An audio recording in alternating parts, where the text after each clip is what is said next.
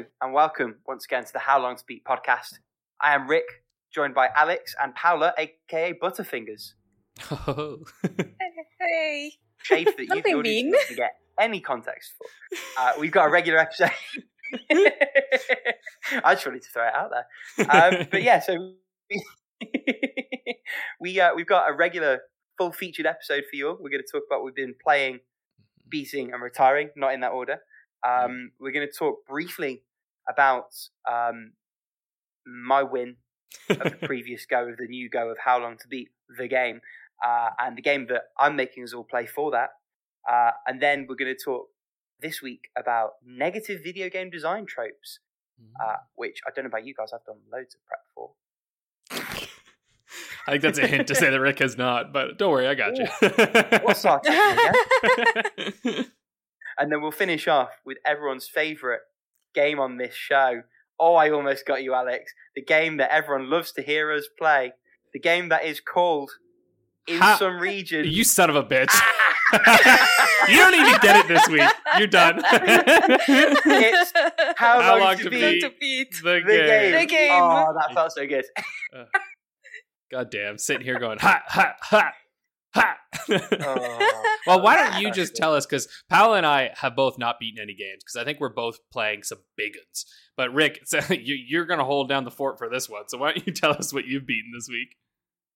I've got a big 4 completions this week. I've also got one gaming related joke. What material are Mario's clothes made out of? What, denim? Denim. God damn it, that dad joke. I've heard that one a few times. I saw you look at it. I heard it for the first time this week, and Did I you? thought it was brilliant. I did. It is good. It is very good. Speaking of Mario, I'm going to finish with the most recent of my completions, which is Mario and Luigi Partners in Time. See, it's relevant. Shut up. Good game. It's weaker. It's the weakest of the Mario RPGs I've played, which is 2 of them. I think it was kind of designed around the gimmick of having the babies. They kind of justify themselves being there, but they kind of mess up the story because the story has to explain why they're there. And I feel like the mechanic led the story, not the other way around, which normally I'm a big fan of, but I feel like the gameplay is quite weak and actually the story's not great either. It's just way too easy. It's way too easy. And that was kind of a problem with Superstar Saga as well. But with that, they were constantly throwing enough new things at you, and it wasn't offensively easy. This borders on offensively easy. Now, it's short, so it's not as big a deal as it might otherwise be. It's like 15 hours. I think I beat it just shy of 16.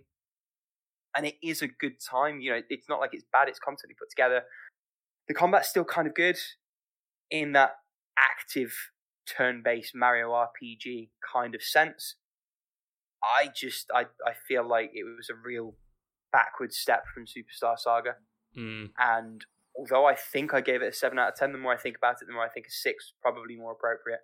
I will say, excellent use of the DS Rumble pack, like among the best. I think Rumble is so good for those RPGs where it gives you that force feedback with the timing and some of the other stuff that's going on.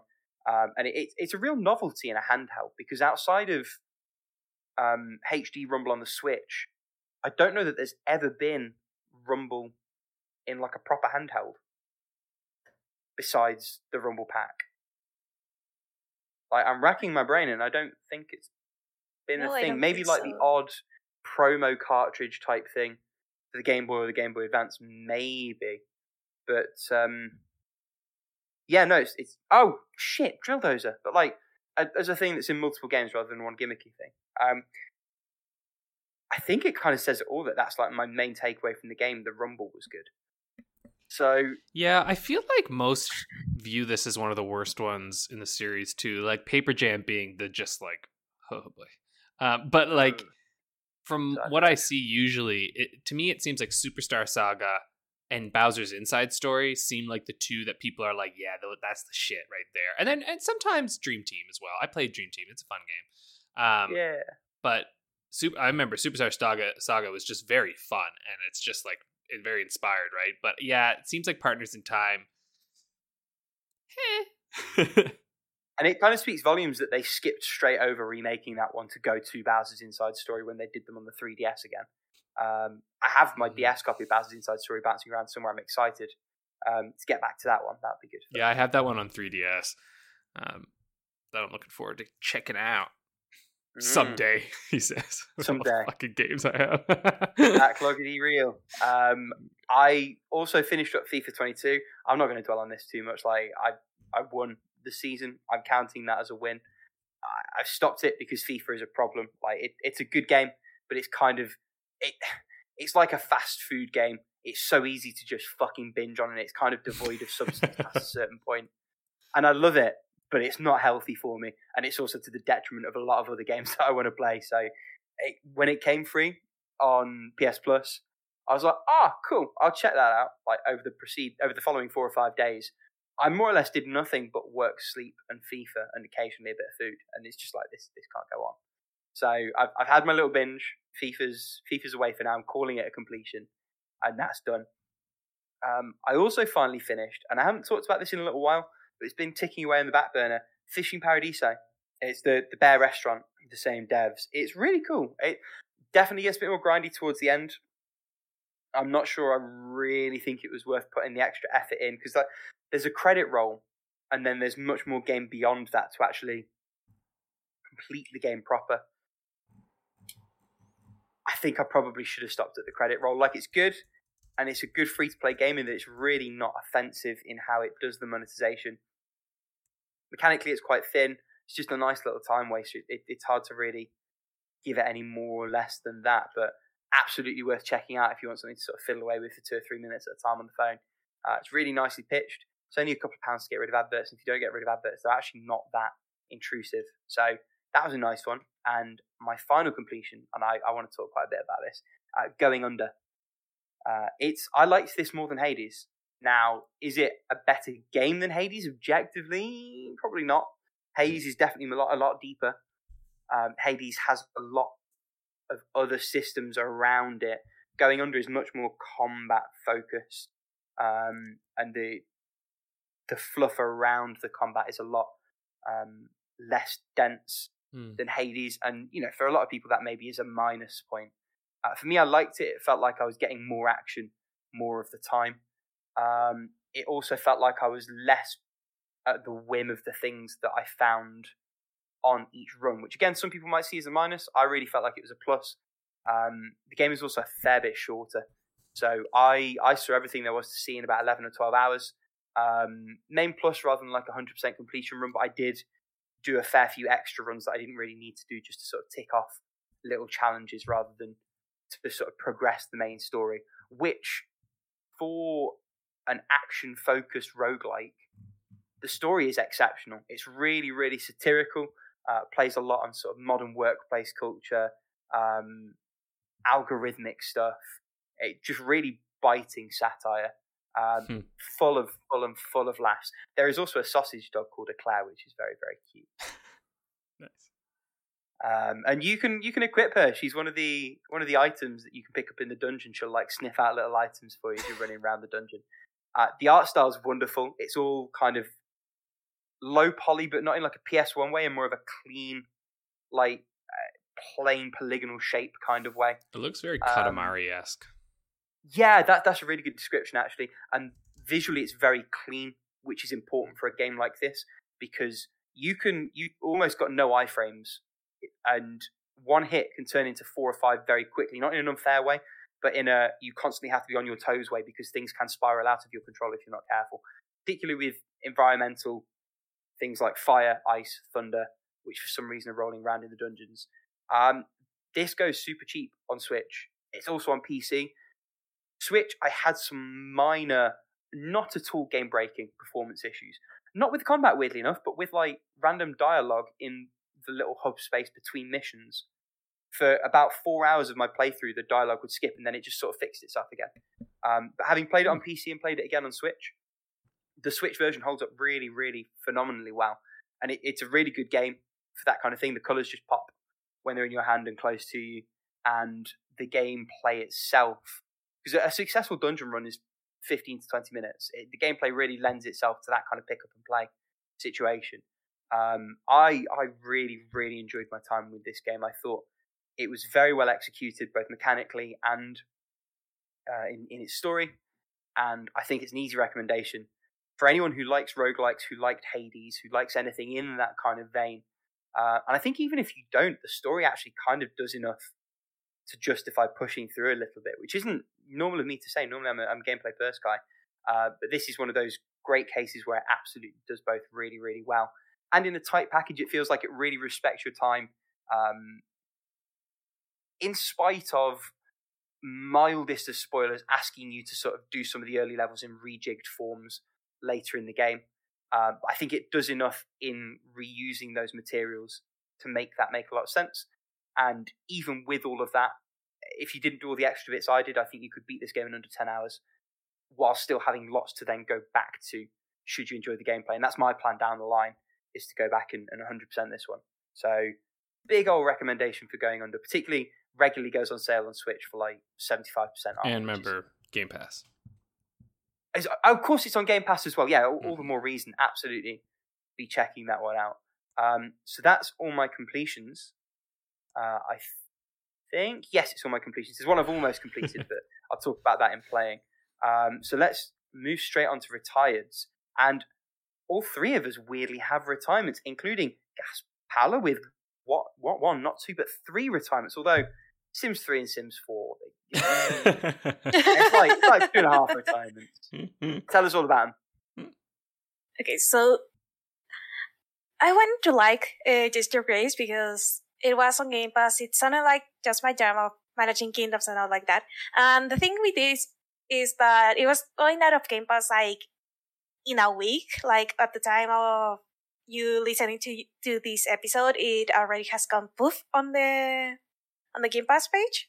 So in this game, you have to manage a kingdom, but you also have to manage the king's family in a way. So between that and the fact that you have multiple, I guess, endings or like branching paths, but by branching paths, I mean you probably will run into running out of resources and getting a game over, thus making multiple playthroughs of the thing a giant pain in the ass.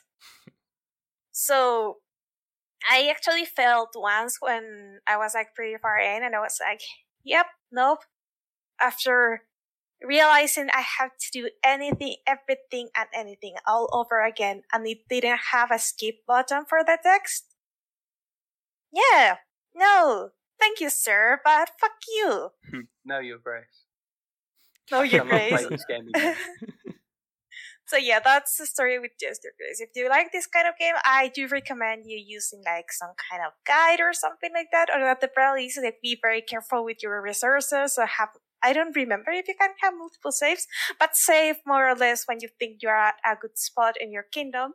So that way you don't have to start all over again the way I did. It was frustrating. I really wanted to like it. So after that, I kind of had like, I guess, a bit of nostalgia for a bit. So I wanted to try The Sims 3 because I am a very big fan of The Sims 2. And since I didn't want to go sailing the 7 seas to get The Sims 2 installed with all the patches in the process and getting some viruses with them, I decided to play The Sims 3. And you know what?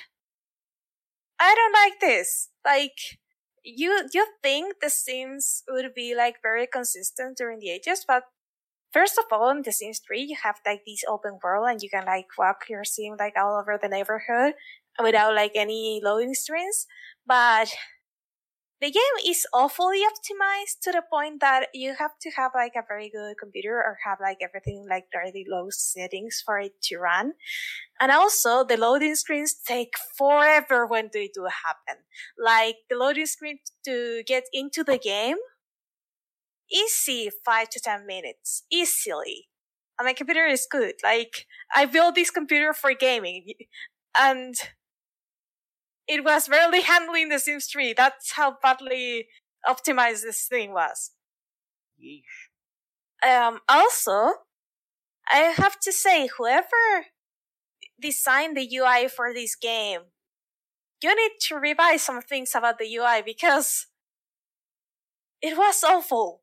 Like, I was trying to build because one of my favorite things to do in the Sims, besides, having everything go to shit at some point because of the pure chaos of my playthrough, is the building. And, like, it was so poorly organized, everything. Even though you could, like, choose the exact hue or shading or color of your stuff, it was so unorganized and like the camera controls were different, and it was just painful to try to build anything or like place furniture and stuff like that. And everything in the game is so expensive. Like, I don't know, they went through inflation or something like that because everything is so pricey. So I had like a one-room house, and even trying to build that one-room house was a pain in the ass. So, well, I didn't get to play with my Sims because I threw the towel before that because the experience was just painful. So after that, I went to The Sims 4, and I have to say the UI has improved very, very much. And oh my god, this is so well optimized. Thank you. I don't know if my I don't know if like the comparison was like so astronomical that it felt like The Sims 4 had like no loading screens at all. But yeah, The Sims 4 is very optimized. Not a lot of loadings. It has a lot of loading screens, but you don't spend much time on them. So thank you whoever did that, because otherwise I would have just thrown the towel again. And I have to say, like, the building UI, a lot more manageable, a lot more friendly. You have your stuff like separated, like depending on the room you're gonna use it, and in a way that is very easy, like to pick the stuff you want. Which, thank you for making my life easier. And then you have the Sims playthrough that is more reminiscent of The Sims 2 in a way, because you're able to micromanage your Sims like a little bit more, and they do from time to time start doing stuff if you're like not watching them. Like, I got distracted in the first split second, and then my Sim was dancing to the music like there was no tomorrow. But it's not like in The Sims 3, like if you could leave your Sims to live their life and just watch in a way. So in that way, like The Sims 3 kind of plays itself. Like, pretty much like when you're not watching, but here it needs more input from the player, which I like, because if the game is gonna play itself, why would I play the game? Ignore completely that comes from a visual novel player. But yeah.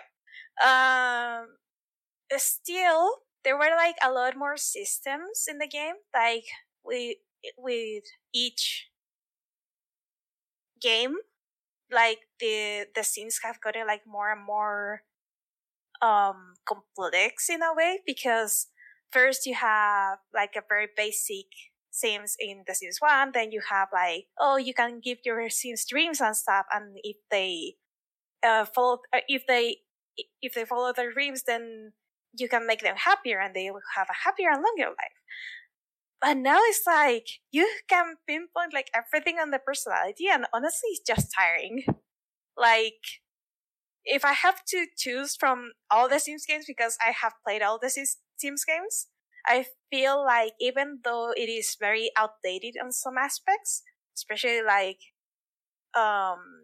in the clothing and furniture department, The Sims 2 is a pretty darn good game. Like, it is a lot of fun. Like, it is a lot more fun than The Sims 3, and it has everything The Sims 4 has, minus like the over complexity of everything, which for some players, I know it's their jam, but for me, I prefer going back to the simple times. So yeah, those are my retirements. That took way longer than it should have, in more ways than one. So, Alex, you've been kind of quiet. Yeah, Take I it mean, away, please. like I technically beat this last week, Monster Train, but like I kept playing, and I unlocked all the factions. I didn't do the DLC stuff just because I didn't feel like buying, but I unlocked all the factions. And honestly, still think this is a wonderful game. The only reason I retired it is because this is what I do with every single roguelike game. I had a moment where like I saw my reflection in the screen and I went, you gotta stop. Because you could play this game forever, or you can go play all those other games that are like, Alex, play me in the corner, or on my Steam library, like, come on, dude, we're hogging up space on your hard drive.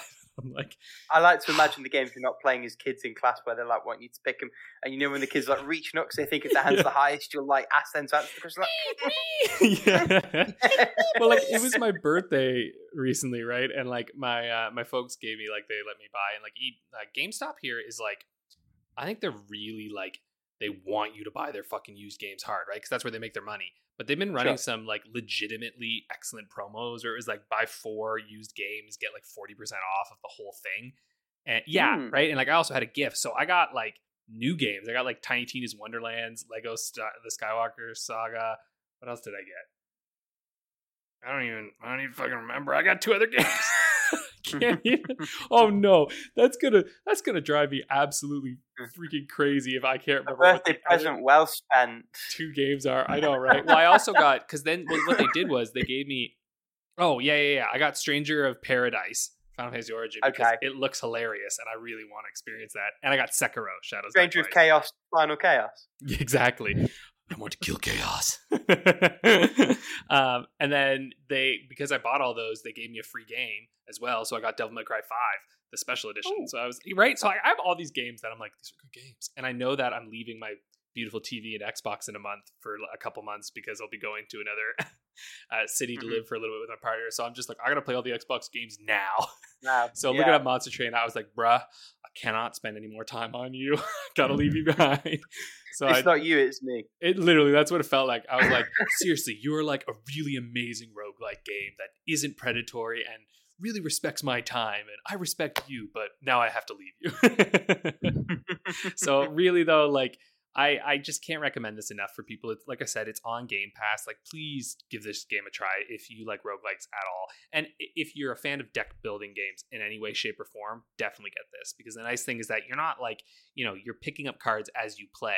And that's the kind of deck building that I love, where it's like, okay, instead of like looking at all these amazing cards and then coming up with a deck, it's just really nice because each run that you go in with this game, it's like, I don't know exactly what kind of deck I'm going to use. I know some strats for each of these, clans and factions, but it's going to kind of depend on what I'm given and what artifacts that I'm given. And I found it really satisfying to just like delve in there and learn like what cards kind of work nice with each other and learn what factions and like how they change each other a bit, because the secondary cards can really change your run and how you're playing.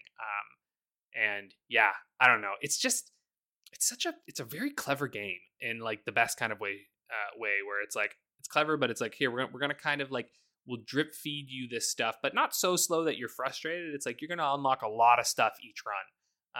And you unlock all these cards. And I almost have, I like max leveled a couple of the clans. Because they have like 10 levels where you get all their cards. And then I kind of feel like once you've got all their cards, it's like, that's when like, if you're like very serious about the game, it's like, this is where the fun begins, right? Like, you're like, let's go. Like, you can like really take on the Covenant and go up in the ranks. And I think I beat Covenant 2, I think. There's so many Covenant ranks, but some of them I just couldn't do it, man. Like, there's some where I was like, this is balls hard. And they tempt you because each level you come into, they'll be like, oh, hey, if you turn on this extra thing, you'll get a special reward. And they'll tell you exactly what the reward is. And oh god, it's good shit. And like in normal runs, I'll always do it now because I can decimate in a normal run. But in the Covenant, you really are like, shit, dude. Like, okay, all the units are going to enter with spikes so that when your units hit them, you take that damage.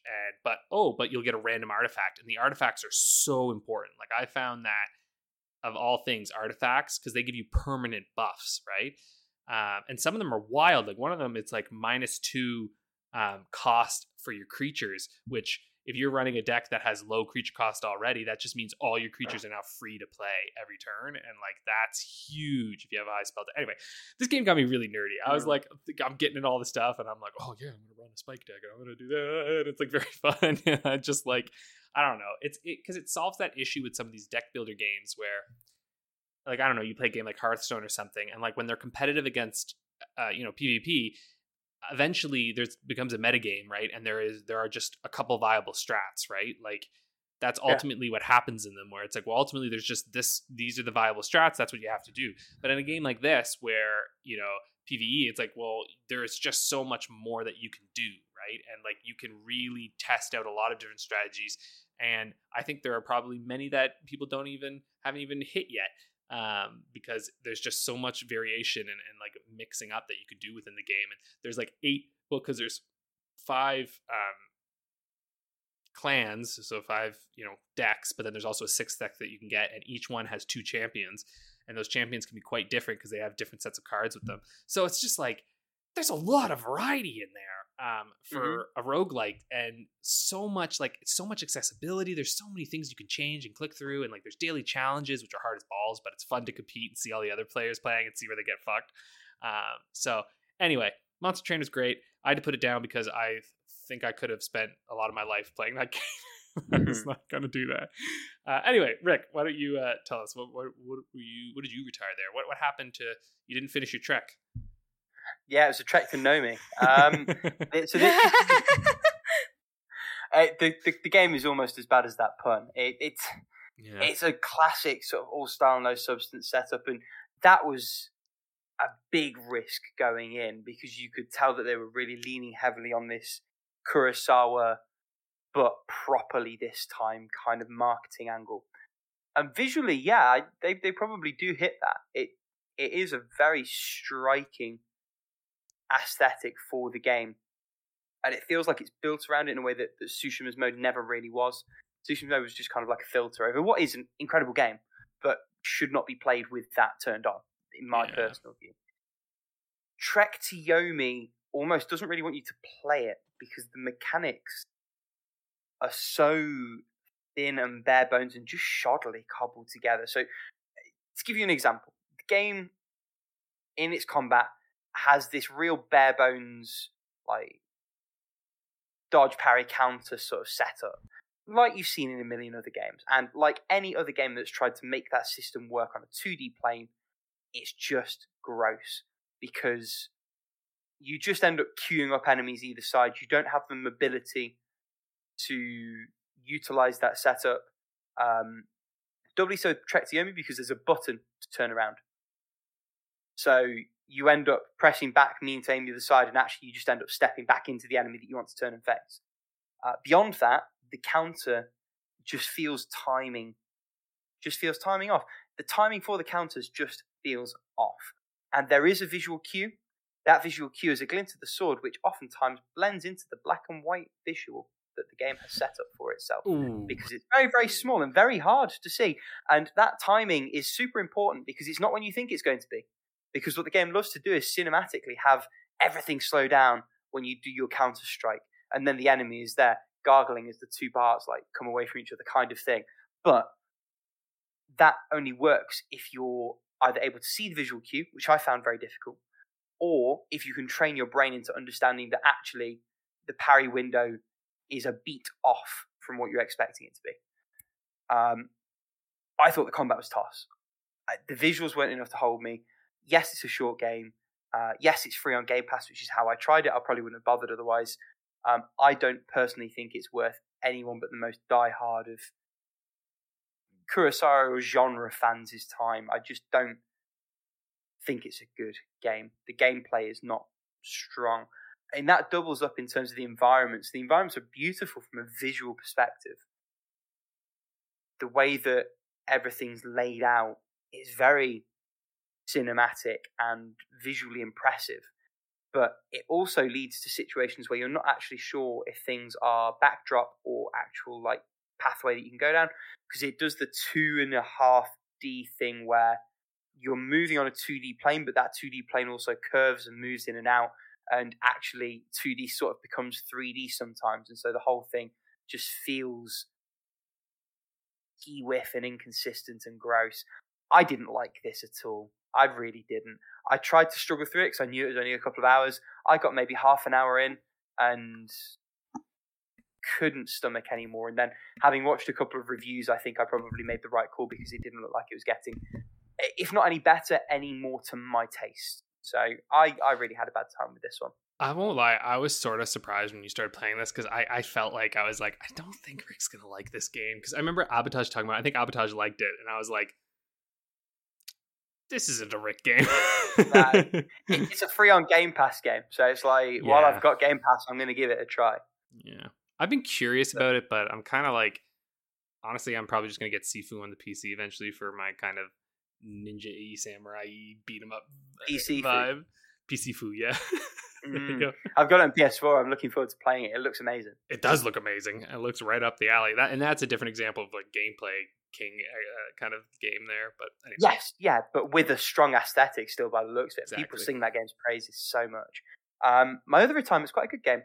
Dot Project, a little Android puzzler that was recommended by a friend of the podcast, R2D21999. It's a puzzle game. I don't finish puzzle games. I rarely finish puzzle games. This is just another classic example of that. I had my fill. I got to the point where I felt like I was just Groundhog Daying it. I was like, cool, done now. And I got onto a different Android game, which I'll talk about when we get to the playing, that is amazing and is also teaser made by the same people who made Invento. But before we get there, I'm going to stop talking. I'm going to let Alex start talking again. Alex, tell us about the games that you've been playing. Yeah. So, I have really been playing one game. And I'll talk about that in a second, but I have a bunch on here because I'm technically still playing them, but they're kind of taking like a little bit of a break. Like I'm still playing Bushiseruden Futari no Yusha, which I have gotten further in because I listened to last week's episode before this to be like, what did I say again? Which is my classic thing every time. And I have gotten further in that game. That game is still super fun. Like I really, really like this. And I was thinking about it, and I know we always compare like Dark Souls, blah, blah, blah, but we talk a lot about Dark Souls and like that idea of the bonfire and like that, that journey of like you're getting better, and like every time you see that next spot where you can sit down and like you have a moment of rest and heal up is like, oh my God, yes, I've made it. Like there's that feeling in it. And I know that itself was hearkening back to an older style of game, right? Like to different Japanese games from the SNES era, etc. And this game itself, to me, feels like one of those games that it like maybe took some influence from in some ways, because like the way you heal in this essentially is like, yeah, you have items and stuff that you can use, but you're a little limited. But then whenever you get to these bells, there are these bells all throughout, and those bells heal up your HP and your MP, and it is like, hallelujah. And it's different than the in system, right? Because like there was in systems, but in those systems too, you'd have like a cure spell, right? Like you had like your party to manage and whatnot. But this one feels different because it's just you and your little floaty buddy, and you can get just decimated in these battles. Like holy hell, it is very much like I'm glad I'm playing it with save states, because I'm like, this game can fucking go at you pretty intensely when it wants to, because if you mess up a move, because again, it's that like when you stand still, the world is still. When you move, the world moves, and if you mess up, they're gonna attack you real good. And like I've been hit with some monsters, and they're very vertical levels, and it's been really fun, but it's been intense. I'm looking forward to playing through more of it. I'm probably actually going to take this little SNES Mini. I realize this is kind of a perfect thing to take with me when we go, because my partner and I are going to be living in another city for a bit in July and August, and I think the accommodations are putting us up and have us a TV, and I'm like, this is kind of a perfect little thing to bring, because the SNES Mini is so tiny that it's like I just kind of pop that in and it can be my little thing. So if I don't make much progress over the next bit, you can expect this game probably next month. But who knows? Maybe I'll just beat it. Haven't played a lot more of Wildermyth. Again, it's because it's PC, and I know that I'm going to have months where I'm just going to be with my PC, so I'm like really kind of waiting to like bust out those PC games. But still love it. It's still great. Final Fantasy IV Advanced, gotten further in it. Definitely going to end up beating this one.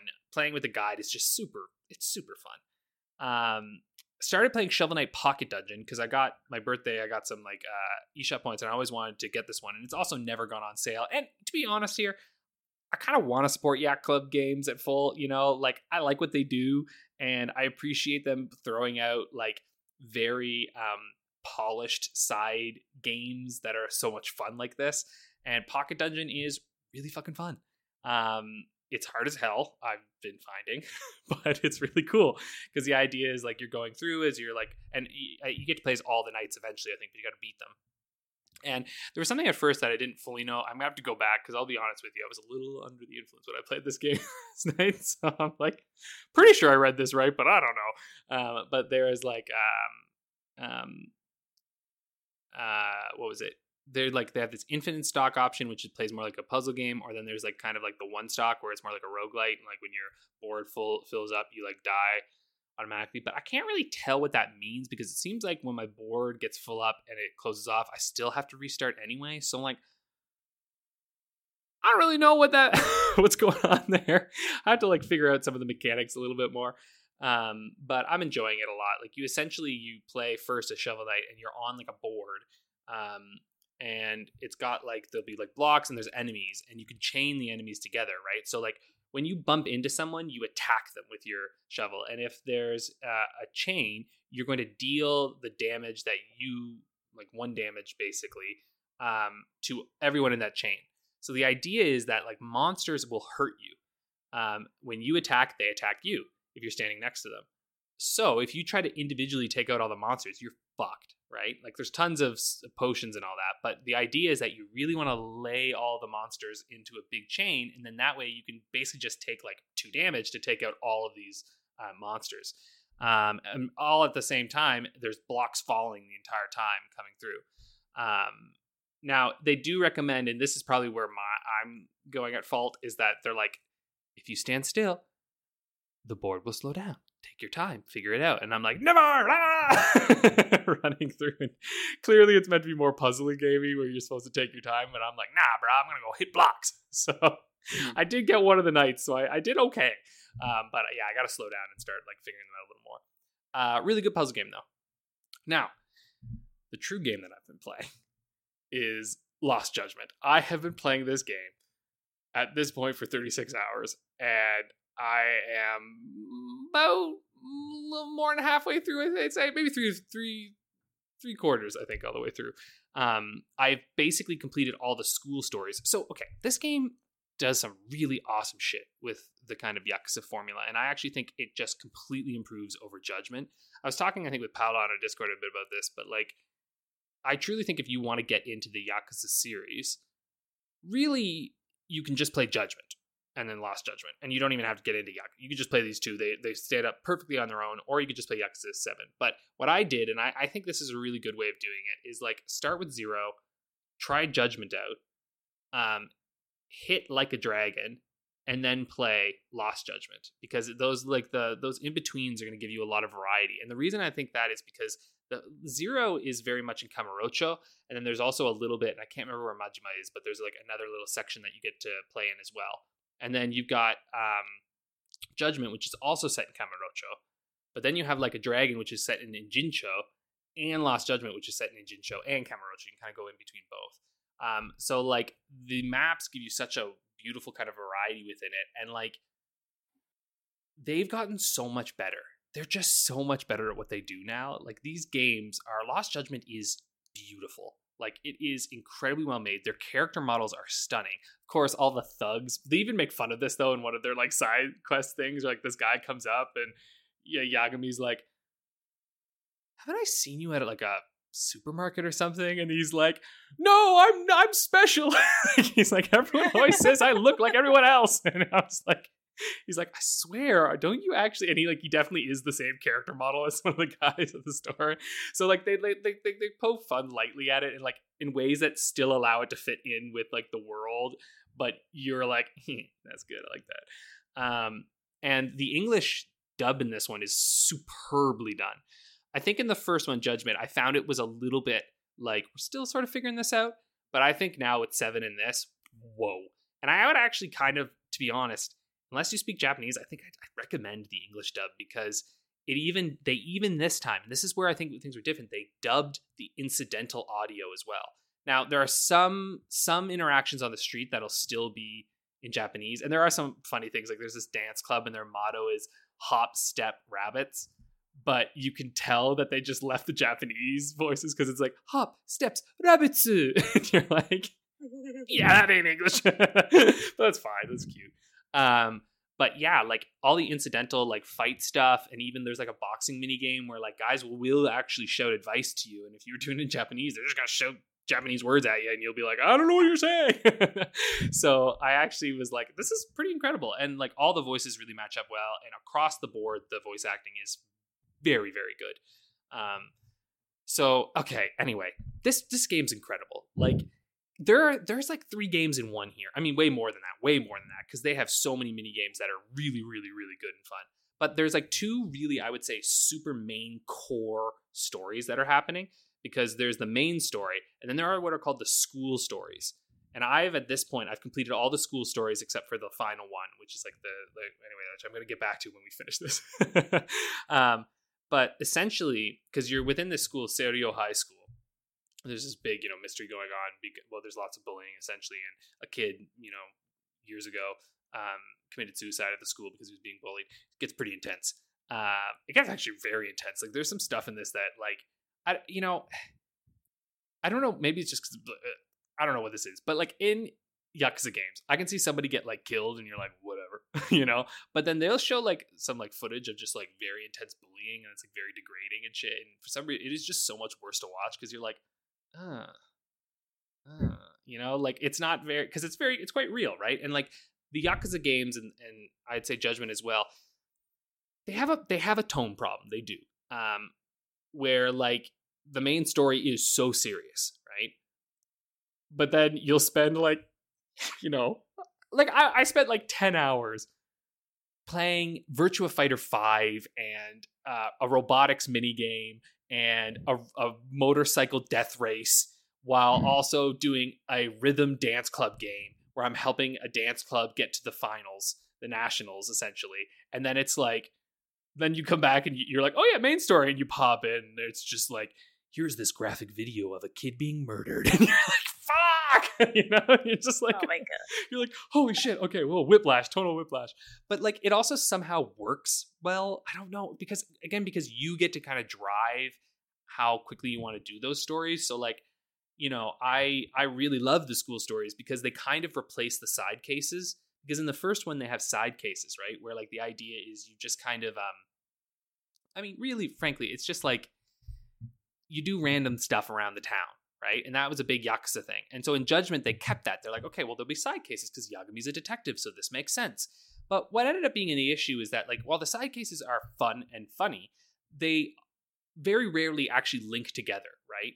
So in this one, what they decided instead is like, okay, why don't we do this thing where like we do these school stories, which are basically 10 clubs in the school that have mini games involved with them, but are all telling an overarching story about this character called the Professor, who's like influencing students at the school. So it's like, hey, you get to be a detective in a lot of different ways and do a lot of fun, interesting mini games, while connecting it all together. So it kind of replaces, there are side cases, but the side cases are much fewer and far more streamlined. And I actually appreciate that, because like there's like one very overarching side case, then also like the girlfriends in it, right? Like they have like people you can date, they have their own side cases as well. So they kind of meld all this stuff together and make it it just feels cleaner and just better, honestly. And like the school stories itself feel like an entire game, honestly, like a mini game compilation game with like interesting story beats to it. Like the boxing mini game in this game is a full-fledged fucking boxing game. Like it is very good. I loved Fight Night Champion when I was like on the 360. This is a fucking full boxing game, and it is very, very good. And I also highly recommend. I bought the season pass because I want to play the Kaito Files later because I hear they're great. But they also added in the season pass some DLC like related to the school stories. That is so fucking worth it, because it basically just like gives you the best, like gives you items that are kind of like amazing and like really helpful, And like for the motorcycle race one in particular was much needed because those races are actually fucking hard at a certain point. And they give you like an excellent bike. It's like the best motorcycle you can get kind of thing. And then like you can also fight your like some of your pals in the boxing. So anyway, Lost Judgment is like at the moment, like for me personally, is hitting like 10 out of 10 right now because I'm just like, this is like an incredible game. It's obviously not perfect, but like I don't know. It has so many ideas in it that are executed well that I'm like, I don't know how I can give it anything else. Like, I don't know what more I ever want from a game. And like, even to the point where like, I sometimes fault, the Yakuza games for being a little too like,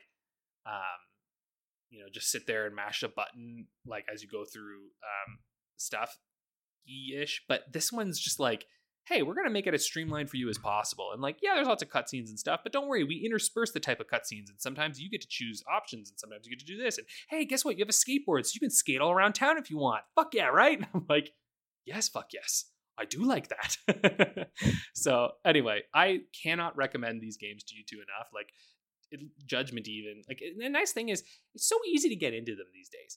Like, fucking Like a Dragon is on Game Pass. I'm like, just play that game and you're fucking in, if you want a good RPG. The Judgment itself usually goes for pretty cheap, and I'm just like, it's so worth it. It is so much fun, and there's no game company making games like RJJ makes. Like, there just aren't. RGG, that's it. There just aren't right now, honestly. Okay, anyway, that's my rant about Lost Judgment. I love this game very much. What do you talk about games? Also, can I just say something quick? Paula and Rick right now are doing this like Rick has this red light on him and Paula has a blue light on her. So I've just got this very colorful look going on right now. Speaking of that, Paula, do you want to talk about what you're doing? Because I think so. I've been playing a lot because I kind of had like a rest week, a break week, whatever you want to call it. And I was also on ant duty, so there's a bit of random stuff. But also, I've been wanting to try some new stuff and I wanted to go back to some older stuff. So there's like these combinations of things here. So first of all, Variable Barricade, I finished the 3rd route out of 4. And I gotta say, like, I really wanted to like this route because, I don't know, it kind of seemed like more of my jam, but they had to introduce like this, unnecessary drama that it was like, why? Just why? Like, you had like a very well-rounded character. You had like this, very interesting story. It's very interesting background. And this seems to be going well. And then I realized there was like a whole board left. So, of course, there was drama. Of course, something had to disrupt everything. And in this case, it was kind of a downer. Like, you had something here, developers. You didn't go home with it. Like, you just had to put something like that. I don't know, like, they just could have gone, like, all the way with the fluffiness and everyone would have been happy. But anyways. Next, I've been playing Pokemon Shining Pearl. Mainly, I've been doing some Pokedex completion. We actually got some Shroomishes. You got Shroomish, okay. Yeah, we got some Shroomish. And we got a lot of Shroomish now, so we've been, distributing them into the world, like, releasing them into the world so more people can have them.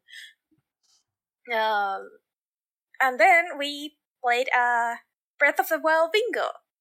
A little reminder that when I say Breath of the Wild Bingo is that you generate like a bingo board with challenges for the game, and the first player to, in this case, to complete the entire board was the winner of the race. We were playing with my boyfriend and my nephew, and it was a 3-way race, which in the end, it was a 2-way race because, like, my nephew was like, hey, you know what? I'm done with this. Why don't you two battle it out? Because we were both, like, on the last bingo challenge that was defeat Ganon. And you know what? We left it at a tie because, like, he had to get like a perfect run for him to win because he had like no food at all. So if he got hit, he will die. He would die. And in my case, I have the food, but I have to like manage my weapons because I have just enough weapons to get me to the final stage. And then I could like get the weapons for to defeat like the I guess the second stage of Ganon. Okay. Without going into much of a spoiler, but yeah. And the thing is that at the end I got there with weapons to spare, but I died. So we pretty much ended up rage quitting that challenge, and it was like, let's call it a tie. Next time we're doing like a way shorter bingo because this was like a normal size bingo. So you could choose like a bingo with shorter goals or shorter challenges, which we're gonna do. And no way in hell we're doing a full board again. No way in hell, because that took multiple sittings to do. As in a whole week of sitting down, all three together, and racing through Breath of the Wild. It was fun, don't get me wrong, but Jesus, not a good idea. Sounds like a lot. Yeah, it was a lot. It was a lot of fun too, but it was a lot. I also started Ys 1 Chronicles on the PSP. I wanted to play it on Steam, but for some reason the game kept crashing, so I had to make use of my jailbroken Vita for this job, or for this game in particular. Naughty. I'm still sad that I paid for the game and I couldn't like play it like legitimately. But anyway, I'm playing this. I've played a little bit of Ys Origin before, and let me say, this is a very different game because they're for like action RPGs, but in this case you have to like just tackle whatever you're trying to kill it, and how the math works, I have no idea. Like how it is calculated, like if you receive damage or if you deal damage or both. No idea, but it works. That's what matters right now, because it is like it shows the age of this game shows on how things are implemented and how obtuse like some of the tips they give you are.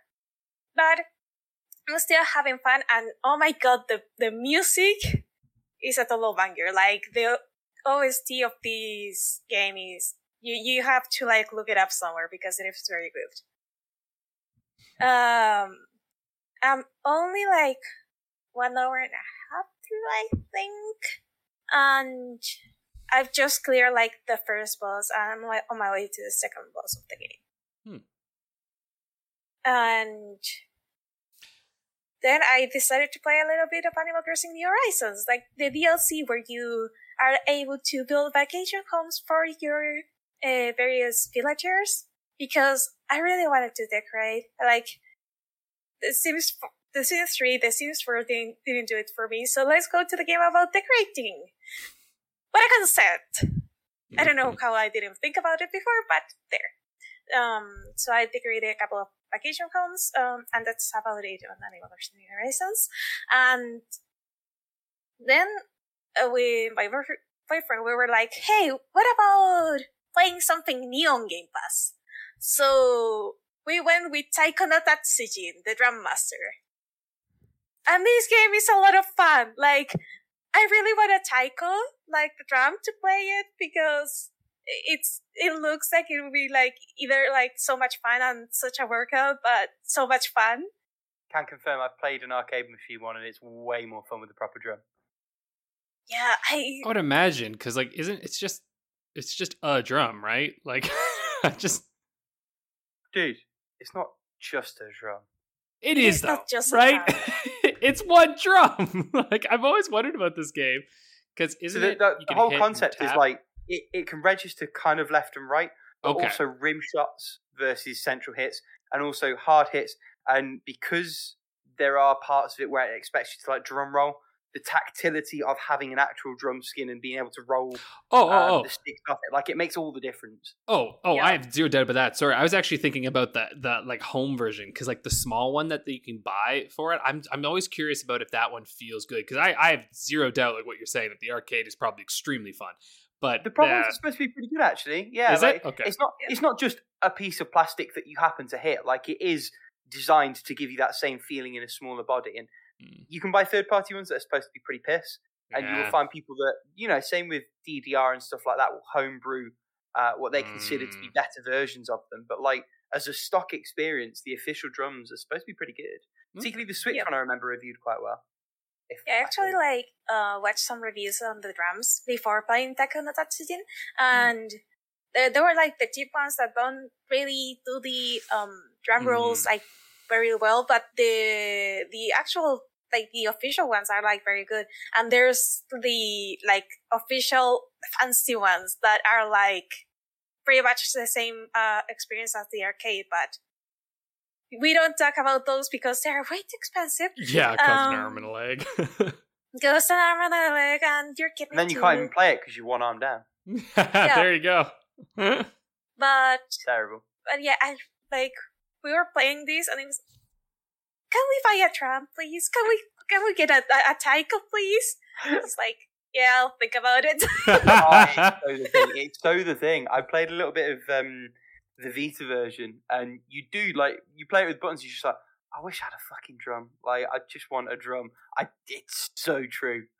Yeah, because I feel like that game's useless without the drum. Frankly, I mean, I don't know, maybe not, but that's kind of what it feels like. It's a lesser experience for sure. It's like Wii Sports Tennis would be nothing if you're pressing the button in space of a waggle. Like, it does change the experience fundamentally. Yeah, but the underlying rhythm game is still pretty good even without the drum. Yeah, and we've been trying to what's the word for it? I guess outpoint the other one, outscore the other one. And I managed to do it once, but I need to go and do my training in the mountains on the Taiko Mountains, because I really want to get good at this rhythm game. It is a lot of fun. Next up, and one I thoroughly mentioned on the Discord, on our group Discord, is Murder by Numbers. And I think we talked about this one before. And yes, murder mystery with pictures. That's right up my alley. And the humor in this game is just amazing. Like, I don't know, there's something about having your robot partner Scout, who also has learned to sass people and tell useful lies to get out of trouble and get into trouble again. That is just charming. And I wasn't expecting to get also extra characterization for the other main character, that is Honor. And that is a very welcome change of pace, because I don't know, I love my Ace Attorneys, but at the very least that the first ones, Phoenix has its quirks, he has his own story, I guess, but you don't get much into his own story besides the first game.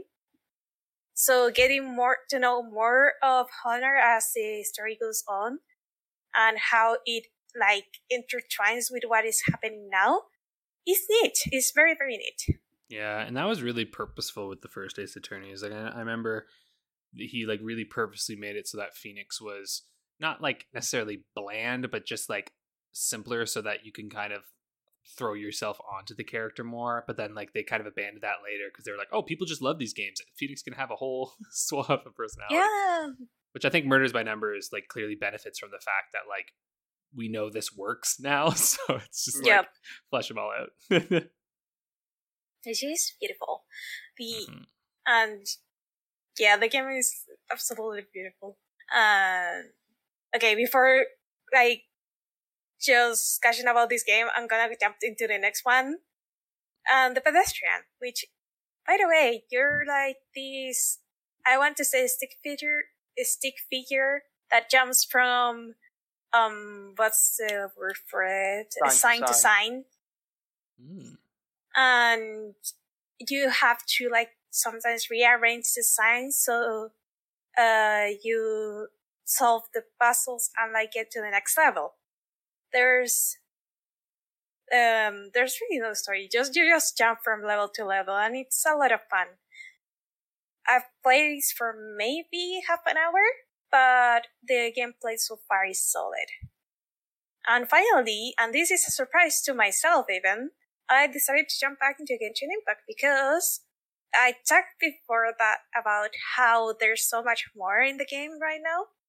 And I want to get to the new stuff, but first I have to get through the old stuff. So I have been quite the experience, like, first of all, relearning the controls, which wasn't like too big of a deal. Relearning what the hell my team was about, what combos I had planned with it, or planned for it. And yeah, after like a day of struggling, I managed to get fully into the game, like back into the game.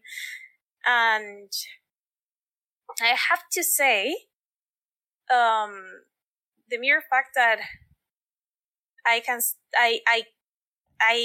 see that there are more materials right now that I get by exploring makes exploring more worth it. And I really want to get to the Serenity portion because I want to build my home there. And yeah, I hope that events come back, because what has been going on like with Hoyoverse is that they had to like push back some of the updates, like some of the character banners and character stories, because of the various thing going on in China, that they had to like go into a very serious lockdown that affected development again.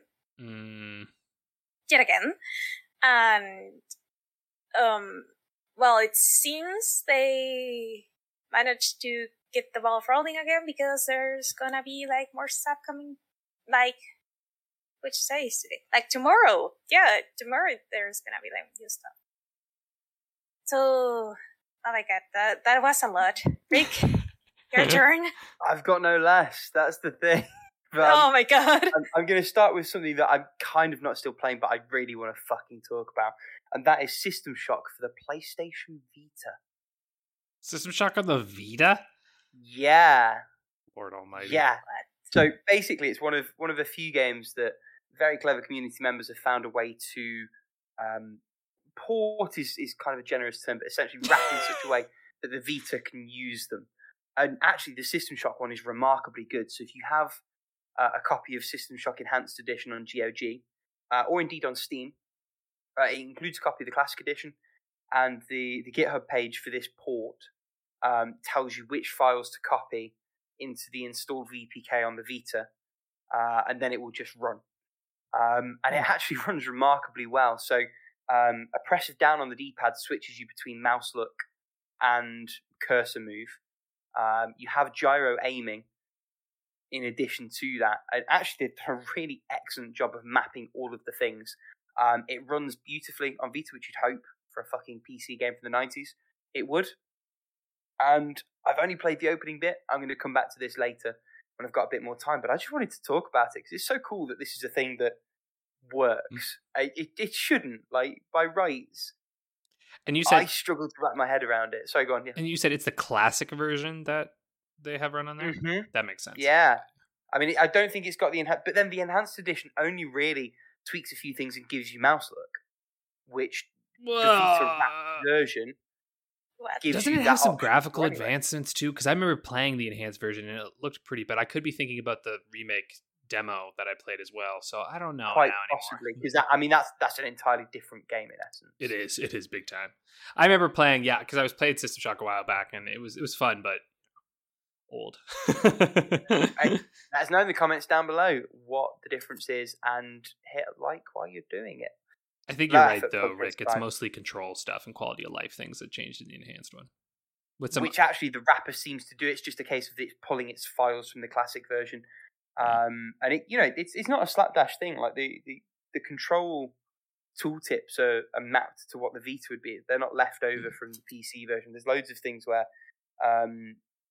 it's done in a really smart way, and it's just mad from the perspective of I can't believe that this is a thing that someone has made reality. There's quite a few different ports of things like that. Like I plan to play Minute Fun Racer at some point in the future. That's been ported like that. Gato Roboto, various sort of VNs and other bits and bobs have been moved across. But I think System Shock is the single most baffling one, and also probably the single most compelling and interesting to me personally. So that's kind of cool. Another one that I've barely played but I want to talk about briefly is Luigi's Mansion for the 3DS. Boy, it looks pretty. I never played the GameCube version, so I don't have a point of reference, but it looks damn good. And you can tell that it was designed with 3D in mind because the 3D is lovely. It's kind of silly. The main reason that I want to talk about this game is because, and I want both of you to do this with me, if you go to How Long to Beat, a great website for any of you who aren't aware that allows you to see how long it might take to beat certain games. And if you search Luigi, you'll get a few games, including Luigi's Mansion, but also, right at the bottom, Waluigi's Taco Stand. Oh, yeah. I don't know what it is, but it's got a HLTV entry with like a picture. It says Nintendo 64. I think it's a ROM hack. It is a ROM hack, yeah. But I don't know what it's It a ROM looks hack like of. a I never ROM looked hack. further. I was just like, shit, that's a thing. I don't know what it is Yeah. a thing of, yeah. But yeah, I mean, you'll hear me talk about Luigi's Mansion in the future, but I just kind of wanted to talk briefly about Waluigi's Taco Stand. Damn. Couple of games I'm still technically playing but have nothing to talk about. Risk of Rain 2, they're bloody excellent. The Witcher, as I was saying to Alex when we were doing setup earlier, I need to finish this game, and I've got a week off, so for fear of putting myself in a position where I'm going to be very embarrassed in a couple of weeks when I've fucking not touched it, I would like to try and get the game done in the next week or two, so we'll see how that goes. Next up, the Android game that I teased earlier, by the developers of Invento. It's called Golf Peaks. It's a turn-based golf game. Oh, yeah. I've heard of this And one. you play, instead of like a power meter and all that other thing, you have a predetermined sort of set of moves. Those moves are presented as little cards along the bottom of your screen, and they will have a space move amount, but also like whether they're just shots along the ground or chip shots. And there are various different terrains that interact with those move tiles in different ways. It's another great puzzle, and you can tell that it's the same creative minds because they do that wonderful thing of presenting a new idea and through gameplay teaching you how it works and the outer bounds of what that allows you to do and what things that changes for you. I did briefly revisit Bento, telling a friend about sort of Golf Peaks and the dev and what they'd done before. And it's stark when you play the opening few levels of Bento again, just how cleanly that is done and how valuable that is to get you into a puzzle game. Golf Peaks is lovely. It's like £1.80. It's a premium game, but it's the kind of premium game where you pay for it once and you get it, and you get a crafted finite experience, and I think it's amazing. If I'm picking nits, which I am, on the Samsung folding phone, sometimes it's kind of trimmed off in a way that you can't really see what you're doing. You have to open it up into tablet mode. But that's an edge case. The game itself is excellent, and for most people listening, will format perfectly correctly on your phone. And the game itself is fantastic. I've played a lot more of Days Gone in the past couple of weeks. I just found myself in more situations where I've sort of vegged out in front of my TV with half an hour between things, and it's an easy one to dip in and out of. There's a lot of story to this that it really does take its time to get to, but is kind of compelling. And it's in contrast to the actual gameplay itself, which is pretty generic. It's every open world zombie thing that you've ever experienced. Now, that's not necessarily a bad thing. And probably not as bad a thing for me personally, just because I don't play many open worlds. I've been pretty selective with them, and actually, generally, when I've played them, I found them to be excellent. You know, I adored Ghost of Tsushima, had an excellent time with Shadow of Mordor, Those are some of the top of the field too. The latest Spider-Man also, but this is the thing. I don't play Far Cry every year. I don't really play GTA at all because I find the traversal boring as all hell. So when I play an open world, I probably get a much more novel interaction with it than most might. Even with that, Days Gone is it's a little bit what's the word I'm looking for? Repetitive. The environment feels relatively well put together, but it also feels a little bit wide and shallow. You definitely rely a lot on the waypoint markers. There's not really a lot to do beyond sort of bouncing from waypoint to waypoint to waypoint. It also isn't very well put together in terms of level design and encounter design, I don't feel. So there's quite a few story missions where if you get there at the wrong time of day, it will like pan to the sky changing to the right time of day, which is fine for the odd thing, but also like a bit immersion breaking because you can see the dev going, that's not quite how it's supposed to be. You're playing the game wrong, you silly Billy. And the other one, the one that truly infuriated me, I went to a story mission and there was something I had to go and check out, and I went to check it out and it wouldn't let me interact. It popped up with a message: "You must be near your bike." So I went and got my bike and I rode my bike over, and it said, "Your bike must have more fuel." And only when I had brought my bike and refueled my bike would it let the scene play out. And I understand why, because the mission that followed required me to have enough fuel to do it. But then, if just you're going to give you the fuel to do it. Yes, yeah. It's, even if you need to play a cutscene and be like running back to get my bike, or if you just need to pop the bike in there are much better ways of setting that up. And it feels sloppy. I don't want to call it lazy because I do think the devs put a lot of time and love and care into this, as generic as it is, but it's definitely lazy and it's careless. And there's quite a few little things about the design of this game that come through like that. The moment-to-moment gameplay is really, really strong, particularly in terms of encounters. I actually found the gunplay super compelling, particularly since I've unlocked the pump-action shotgun. I've really enjoyed my loadout of like a sniper that I scavenged from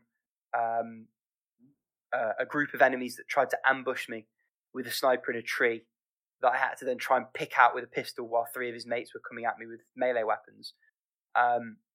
Using that and then pushing in with a shotgun, and then also having like a little sidearm pistol that you can use silencers on. And actually some of the best gameplay is using those silenced pistol shots in combination with like generic distraction throwables and a few of the other sort of bits and bobs you're given to move your way in and around the freakers. It is worth saying some of the game's possibly most unique content, i.e. dealing with freaker hordes, I've just not seen a lot of yet.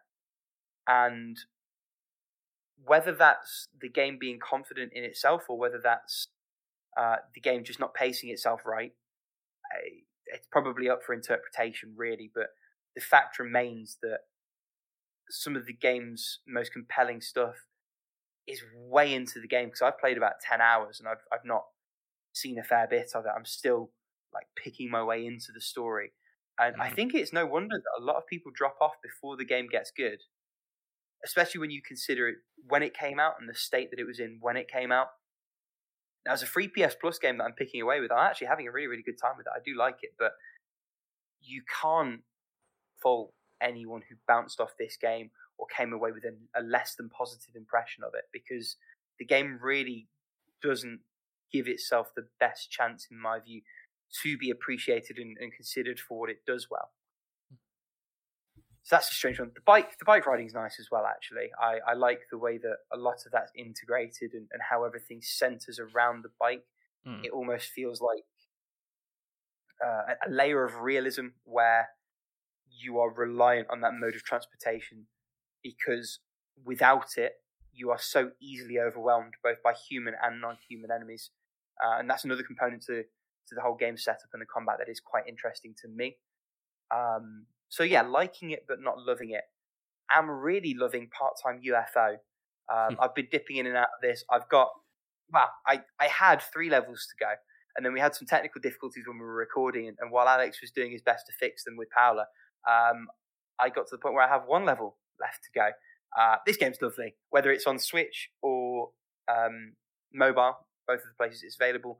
I'm going to talk about it more when I've finished it, which will definitely be for next time, but for this time, I just can't tell you how good it is. It's really charming and fun and joyous as a little game. 2 more. First one is, I thought it was Elijah, but the game proudly declares itself to be Olia when you go in to play it. So O-L-I-J-A. Devolver Digital 2D action platforming thing. Kind of story focused, but the story's a little bit vague in a way that I think works. The whole aesthetic of an otherworldly, almost Nordic setting, these mystical enemies, this cursed harpoon that's the central unique mechanic of the game, blending in with a lot of nice ambient-ish instrumental music through the background, these big chunky pixels that have a surprising amount of animation for the size and the way that they're structured. As a package, it's really very compelling. The unique mechanic is itself not super unique, so that the harpoon you can throw and then either pull back to yourself or teleport to it. It unlocks a little bit in the way of platforming, a little bit in the way of combat, which again feels remarkably fluid given the aesthetic and the way that the models are all set up. Seems like it's going to be a pretty short one. How long to beat? Have it listed around about the 4-hour mark. I think I'm past the halfway point and I'm not even at 2 hours. So we'll see how that goes. But I got it at half price in the recent sale. I like it a lot so far. It's not blowing my mind, but it's been a very good time. And finally, God of War Ascension for the PS3. You can kind of tell that we're running out of ideas by this one. It's not only is it still quite jarring, even having played 3 relatively recently, to go back to the whole QTE mashing thing, but also there's a few things that they've switched around in terms of controls and encounter setup, just enough to throw you off a little bit. It is worth saying this game pushes the PS3 to its absolute limit in terms of graphical fidelity. You could tell me it was a PS4 game and I could be convinced. It really does look that good. Similar to what God of War 2 did when it came out in the tail end of the PS2's life, really. It goes beyond what you would think that hardware is capable of. And at its core, the gameplay is still pretty fun. It's still quite limited. You know, it's very mashy. There's not a lot besides it, which is both a good and a bad thing. This is one that I do already, even just an hour in, feel like I'm kind of playing out of obligation. And that's not ideal. We'll see if I finish it. I expect I will. I've got a few podcasts and other things where I need to be present but not active, where I can see myself getting a fair ways through the rest of this game. It's not made the best first impression, let's put it that way. And again, it's not bad per se, but it certainly doesn't do enough to be good, even to the level of the previous God of Wars.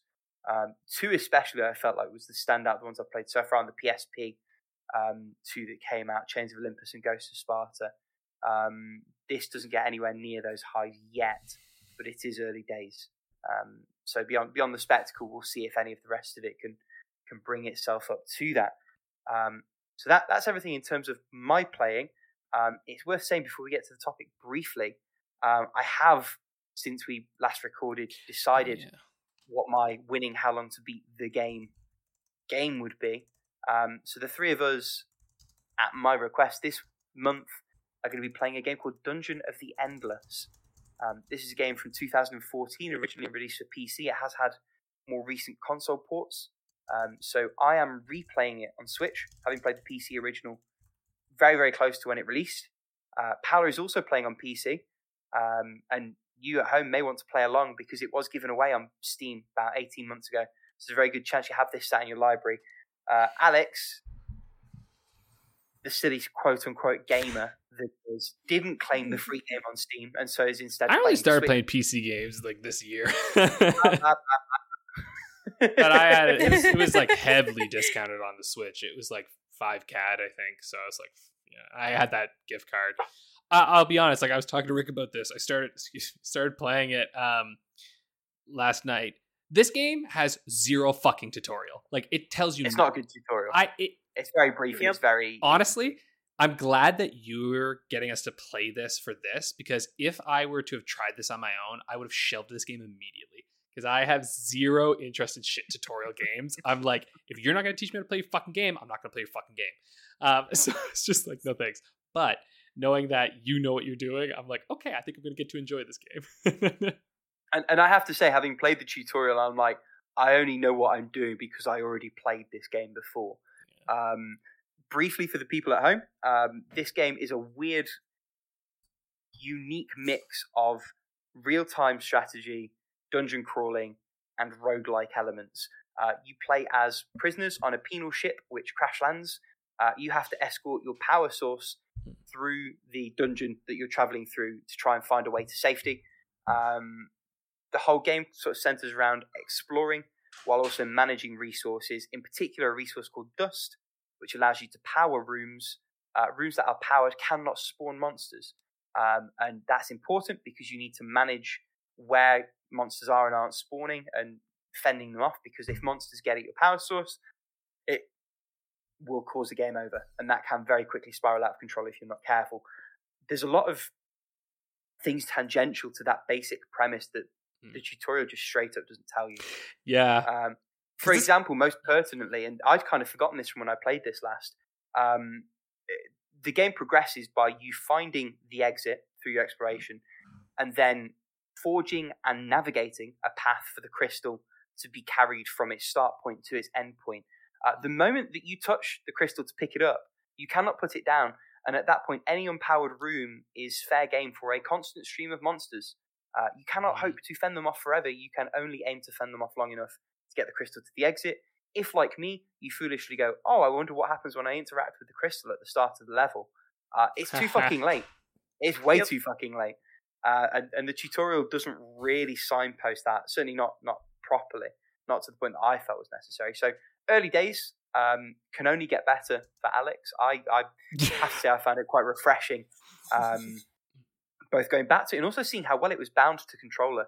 Because as a mouse and keyboard centric game originally, I was curious how they would make that work. Other than slightly finicky navigation between rooms from a macro perspective with the left stick, I actually think they've done a pretty good job of moving everything around. And it's worth saying as well that the game is pause any time, and you can give orders and strategize while the in-game time is stopped. So it's not the kind of game where you're going to be overwhelmed with lots of rapid-fire decisions, because you can at any time press pause and recalculate and strategize. So it's much more cerebral than it is frenetic. Have you played any of it, Paula, so far? Paula, excuse me? Yeah, if you have, how do you feel? I remember playing this one, like, I think it was a year or two ago, with a group of people. So I do remember being told not to touch the crystal by any means before we had, like, a clear road. So I didn't get too fucked up that one.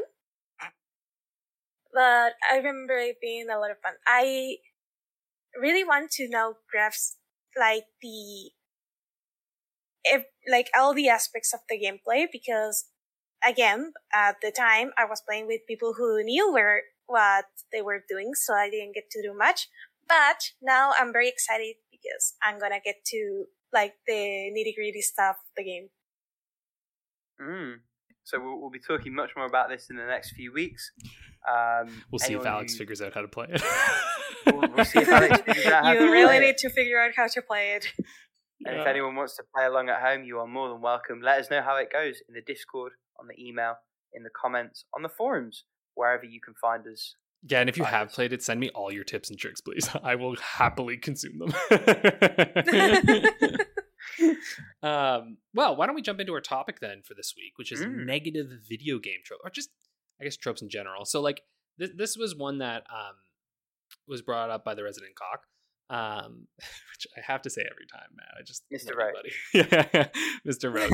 So essentially, there's a series of questions in here around like why are they still around if they're so disliked and flawed? How can they be implemented better? Things like that. But I thought something that we could kind of touch on first is just in general, like because I think when we talk about tropes, and for those who are maybe like, what's a trope? A trope is basically just kind of like a repeated thing that is done often in media, right? On any kind of media, right? Like it's something that you get to a point where it's like, I guess the best way to describe it is it's almost like a symbol that represents some idea that's been simplified and used very often, right? And I think the best maybe idea for that is like a person wearing a cape is what? A superhero, right? Like we have that symbol, and then a superhero does what? Well, what's a common superhero trope? Wearing the pants over the trousers. That's one. Or you that's great actually. Yeah. Although for us Americans, pants, underwear. But anyway, you're welcome to be wrong. Yeah, it's fair. Hey, look, it's all good. But underwear makes sense because it's wearing an underwear. Anyway, or like the idea that like their parents are killed, that kind of shit. And so in general, tropes aren't necessarily a bad thing, right? Because like it's shorthand for storytelling, or for mechanics, but it can get overused big time. And I think too, like this first question, why are they still around if they're so disliked and flawed? I feel like that question sort of answers itself a little bit in the sense that like they're not actually a bad thing, right? Like for instance, one trope that I think is the audio log. Like that's a pretty huge trope at this point, right? That like your narrative is going to be sent to you through little audio logs or like books or stuff that you find in the world, which is been overused big time and is sometimes absolutely terrible, but then also can be really freaking great. And so it's just like I think it's even less that it necessarily has to go anywhere. It's just that I think it's very lazily done, right? Like it can so easily be done poorly, like in Remnant, for example. It's just not very good. It's use versus misuse, right? Like the one that always jumps out at me is like Little Child in Big Scary World, which Limbo did, and then like every game that was made by an indie developer since has done, because it chalks it off, and it's done almost as a hand wave in some cases where you need a story, fucking here you go. Yeah. And then that's the thing. It's laziness. It's misuse. I also think too, actually, something you were talking about earlier, the open world, right? Like all game must be open world. It's like, oh my god, yeah. We're already getting open world fatigue by this point. And the interesting thing with that is that can be the opposite of laziness, because it takes a lot of to build that. Although it can also not take a lot of work in cases such as Far Cry Primal, when you just use the same map a second time and just whack a few different textures in there. Which I will actually defend Far Cry Primal. That game is fun as fuck. Yeah, it is really fun. Ooh. Just because of the unique things that they do with it and whatnot. But you're totally right that it is pretty just kind of standard. But I don't even think it's done out of laziness. I think it's done out of market researchness, where like, like I think a lot of companies see like, ooh, this game big and it's popular, so let's make an open world. Like let's find like those elements that seem to be good. But also too, like open worlds can just last longer, right? And you've got a lot of these, And the thing is that especially with video game prices going up, they kind of feel like they need to justify the how much they are charging you by including more content. But I guess like sometimes they go with quantity over quality. Because some open world games can be like very, very empty in a way, or like have like be populated by the same kind of quest like over and over again, which I understand. Sometimes you need to have like two sides of a side quest, because designing a side quest is like trying to design a whole game inside the game, but there's like a balance that needs to be struck there.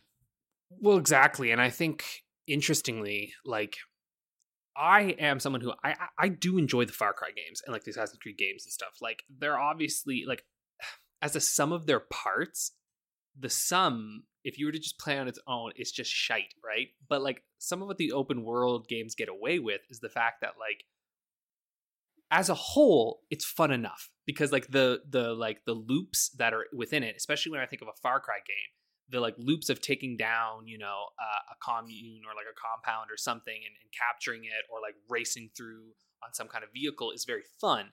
But then the overall thing that you're playing is pretty bland, right? Like there's not actually an interesting story. You're just kind of being talked to over a phone for pretty much the whole game with interspersed cutscenes here and there. But like either way, there's enough shit to do that you can make your own kind of fun out of it, right? And I think like I part of me thinks why that, like, I think that's one of the reasons why that open world thing has kind of stuck around, because like it's almost kind of a surefire way of like there are more people are going to hate your game if it's a very singular focused experience, if that's not the experience they're looking for, than a big open world game that has multiple things that people can engage with that a lot of people might not like, but at least someone will find something they enjoy. You know what I mean? The kitchen sink approach, yeah. Just throw everything at it and see what sticks. Hopefully something for someone. Yeah, exactly. Yeah. Yeah, so I think, and like, thinking of how could they be implemented better, like when I think of that open world in particular, it's like you look at Breath of the Wild and stuff, like just new ideas on it, right? Like making it a part of like the game itself. And in fact, I think most tropes, as long as they're integrated, you know, deeply into the game, can make them better. Yeah, it's like intention and focus of creative design. Mm-hmm.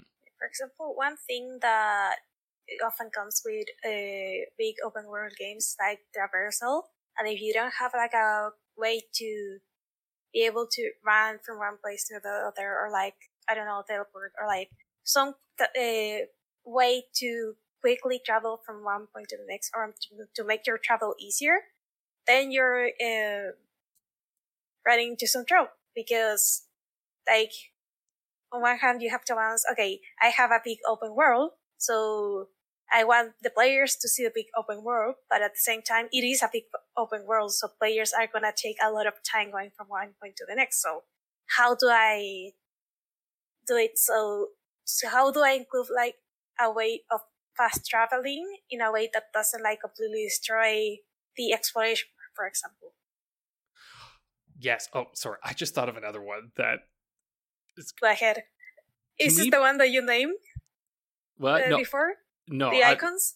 No. No. I'm thinking of another trope. So, can we please, for the love of all that is fucking holy, get rid of slowly walking to your next mission while some motherfucker tells you shit that you need to know? Because Doubly so when motherfucker walks at a slightly different pace to you. Oh my god! Oh my god! Give yes. me a follow thing, right? Actually, I hate that so much. Like they're moving weird and they get hit into stuff, and you're like, bro, I need you to just move fucking forward so that I can continue this game. Like that's all I need. Or like the car driving things in GTA. I'm like, fuck.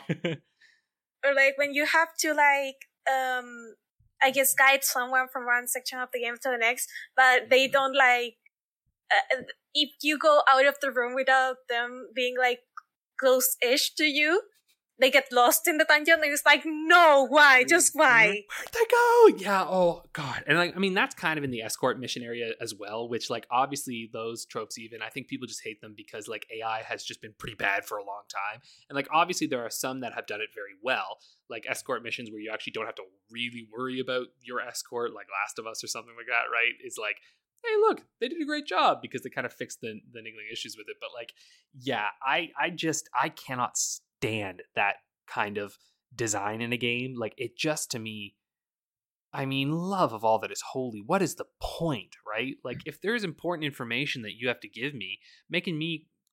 And Red Dead 2 is so guilty of this, super guilty of this. I would say Rockstar in general is the one who's like trying to like keep this trope going, like by sheer force of will. They're like, no, we like it. And I was like, no one else does, but we do.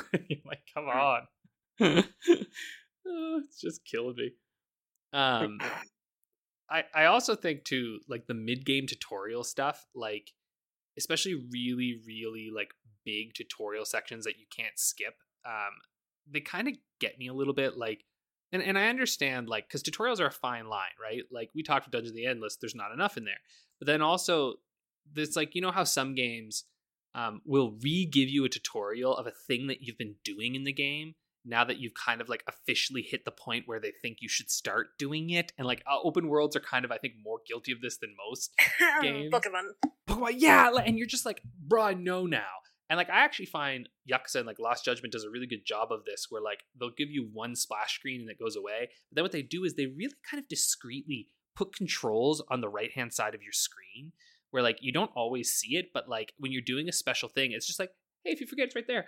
And I'm like, that I really like because it's not intrusive, but like if I just kind of forget what I'm supposed to hit, it's like, oh yeah, there it is right there. You know, like instead of these just like, why don't we do a big, long, drawn out tutorial so you figure out how to do this little tiny thing in the game? Like I just, no, you know, let me find it. Another thing that is like kind of interrupts your game in a way is like, I have nothing against the random encounters as long as they are executed like well, or like, for example, in Bravely Default, as much as I don't like what they did like halfway through the game, the combat was very fluid and was very quick. Persona 5. I have a lot of things to say about the game, but again, the combat is very fluid, it's very fast-paced, even though it is turn-based. But, for example, old school Pokemon is like, come on, you can like do the level up thing like separate like they do it on Pokemon Arceus, that the battle is over, and then like as you walk, they give you like the information of which Pokemon level up, from what I've seen. But having to just wait for all that information to just sink in slowly, because they do it like very, very slowly, it kind of gets on my nerves when, especially when they're, I don't know, you take a step and you get another random encounter, that there's no cooldown. Oh, I see what you could literally like just look the other way and, oh, random encounter. I am still on the same patch of grass, damn it. Yeah. So, yep. And I think that's something that like, that's one that's really gone away, fortunately. Like people have kind of really stepped away from the like constant random encounters. And there's got to be something about the programming that's done that, because I don't know exactly what it was, but I feel like back in the day, and I don't know, I would love to know people who maybe know some of the background on this stuff, but it almost seems to me like they're rolling some kind of like, you know, dice for better terms of it, every step you take in those grasses with like probability counters going up, so that like literally just, and it seems like it's tied to you hitting the input of moving, right? Because like you said, there's times where you can literally end a battle and then you hit the move button and you're back in a battle, and it's like, what? Like, what is happening? Yeah, like, I think at the very least for Pokemon, it is like a fixed probability. Yeah. So but for other games like, I'm gonna say Persona Q, for example, you have like a little icon on the screen, and the more you walk, the more, the higher the probability you get into getting like into a battle. But that probability is not unknown, it is shown to you.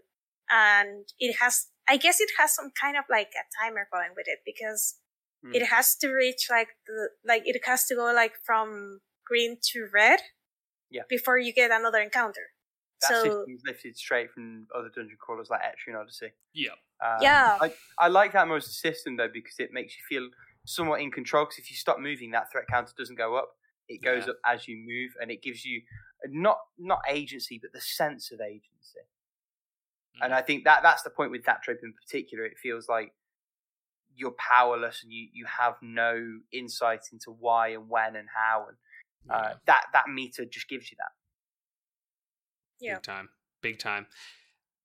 I also have to say that, and Metroidvanias are very guilty of this, but like the at the nth hour, let's get rid of all of your abilities moment, I just fucking kill me. Like, when games do this, I'm just like, oh, okay, here comes this section. Or like, and they'll often pair it with like a really slow crawl, like you've been injured, you know, that trope where like you're hurt and now you can't move fast and you're just like, ugh, I have to inch forward to this next random marker that will continue the story. And also I don't have my powers anymore. I hate that. And I'm like, Cinematic.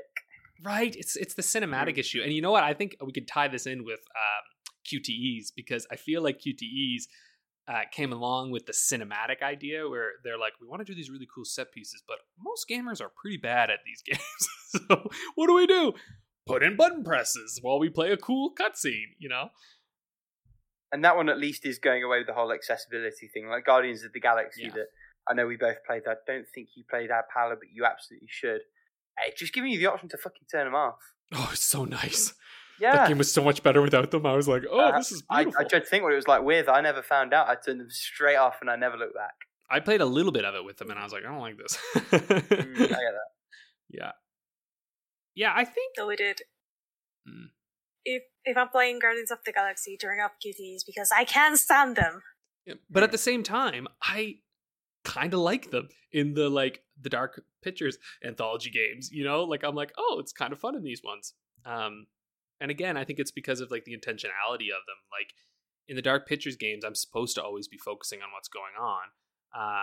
And it's never super clear when to stop paying attention, in the sense that like, but the problem is that I think in a lot of games where QTs are used terribly, it's because, oh, cutscene, I'm not supposed to do anything anymore. But then they're like, but sometimes you might have to press a button. And it's like, okay, guys, but like, what? You know, like, are you serious? Like, even in the Dark Pictures games, they're very clear when, like, you know, quick time events are going to come up.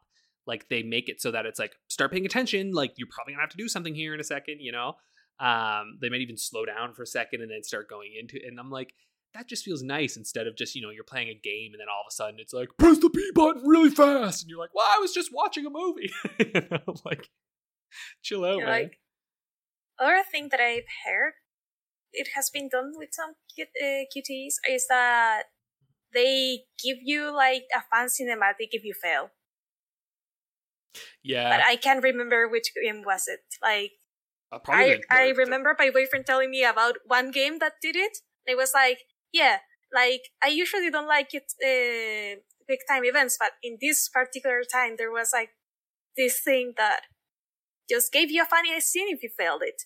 Oh, well, I think the some of the Yakuza games are a little bit like that, where like if you mess up a choice or mess up a QTE, you get a really funny sort of thing that happens after. But the Tomb Raider games are what I'm thinking of for ones where like when you mess up the QTE, it's just like the most gruesome deaths. I remember it was like kind of tonally shocking when I was playing those games. I was like, what the like, these are the reboots, right? Where like you miss this button and then all of a sudden she's like impaled through the neck or something. You're like, what the fuck? Yeah, it was like, you're like, okay, I guess that's what I get for missing the A button. Yeah, this game has no chill. No, absolutely not. Absolutely not. But again, like we see, like all of these tropes can be implemented really well, right? And like honestly, some trope for me is like crafting and everything, right? Or like farming and everything. Like there's games nowadays where it's just like, hey, we had this crazy crafting system, and I'm like, okay, cool, but like, why? You know, like some games, but then again, in other games, it makes perfect sense, right? And is like the core element of the game. But I just find that like, and I think maybe what it's more is with these tropes is that like when you take an element of a game and you just kind of almost thoughtlessly include it, and obviously not thoughtlessly, like obviously they think about what they're doing, but there is something missing in the connection together with the rest of the game, which maybe comes from these being developed in large teams, right? Like there could be something that's implemented into the game that is a really interesting idea, or that they want to do, or they're just like, shit, man, we have to get from this scenario to this scenario, and I don't know what to do. Walking mission with a couple QTEs. You know what I mean? Like, I don't know. Yeah. Another trope that this is more like of a visual novel trope in general that people tend to dislike sometimes is having like a true route, in the sense of it's a true route that invalidates any other route from like Or like, I guess a true route that somehow it manages to zip the joy out of the other routes, which, by the way, I haven't really encountered this one, but I've heard the one atonement that I'm currently playing has that one issue. But I heard it's like a very common trope in some of the games that haven't been localized, especially. Or like the, or you know what? Having too many fucking routes can be a bad trope. Like, if you only want to have like a lot of routes just to have like, which I get it. You want variety on your routes so players can find like whatever route they like and spend money on your game. But there's a thing called too many fucking routes and having too many routes that doesn't make fucking sense. I'm looking at you, Hakuoki. Sorry. I had a bone to pick with that one because sometimes there's like sometimes some games may overstay their welcome by having like an entire route that just is there just to be there. And it's like, it doesn't add up anything to the story, the character writing is shit, and this is more of a writing route. I mean, you can have fluff, but you can have like food fluff, or you can have this fluff. But at the end of the day, they're all fluff. They're fluff, but yeah, like games do that way too much. There's lots of padding, right? Too much content, yeah, or so much content that is like, yeah, I guess there's a lot of content of this game, but how much of the game was actually enjoyable because you had to put like way too many side quests that were like exactly the same. Yeah. I mean, that's got to be the ultimate negative design trope: content for content's sake. Yeah. Ain't that the truth? Well, shall we venture on then? I think we hit a lot of tropes here. I mean, if there's some tropes that you're thinking of that we didn't talk about, let us know. Send us a message. Who knows? Maybe we'll take this up again at some point. Because there's still a few questions we didn't hit on. Which maybe that is a how long to beat trope. Not getting through everything on our topics. Yeah, don't at us like that, man. Or do that us like that. I don't know. Shall we move on to how long to beat the game? I think Paula, is this your turn for this one? It is. So... Your name is starred. Yeah. This one is fun. Paula's turn. Yes. Okay, Paula, what do we got? Senran Kagura Burst. Okay. Sengan? Did you say? Senran Kagura. Senran Kagura. Senran Kagura. Okay.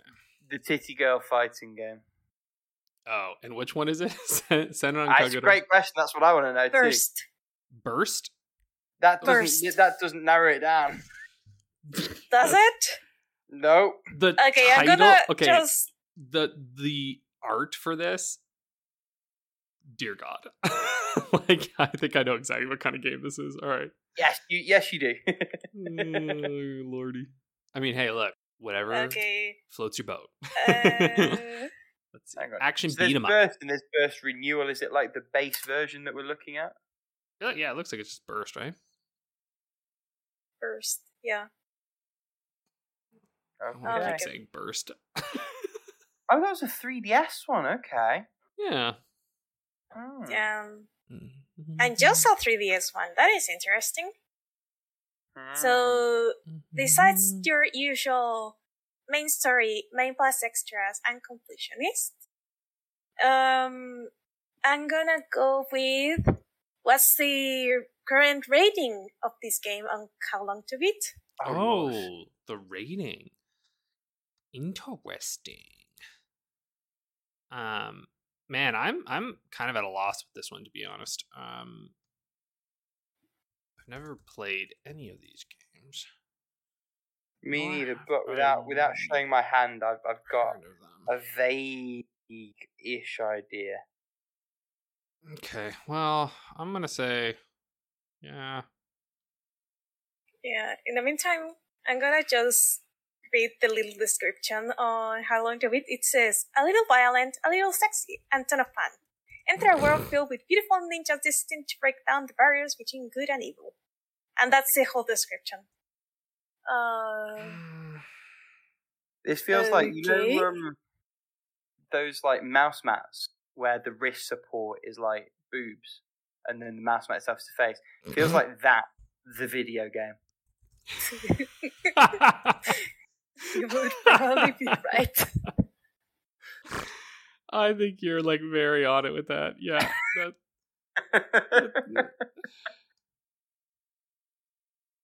Okay. we're I'm waiting almost for there. I'm almost there. Alex. Sorry, I'm almost there. I've already sent mine, so it's all on you, Alex. All right. I did some guesses here. I feel like I haven't been doing super hot on these. I did pretty well last week, I guess. But all right, I mean, you're doing better than me, so... Currently in the lead, man. by 1 point. Okay, yeah. After that was one game. after Yeah, one I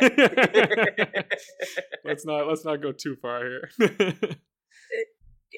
So, I'm gonna go like category by category. So, first of all, main story. Okay. Rick said 12 hours. Alex said 15 hours.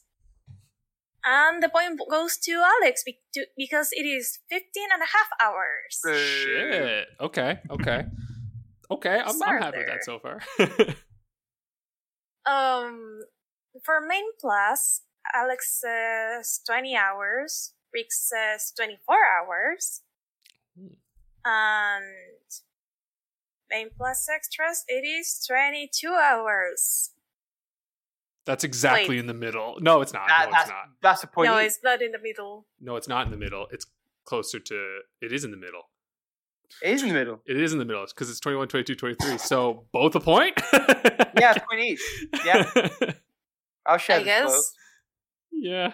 And 'Cause I said then we 22. have for completionists, we have Rick says 80.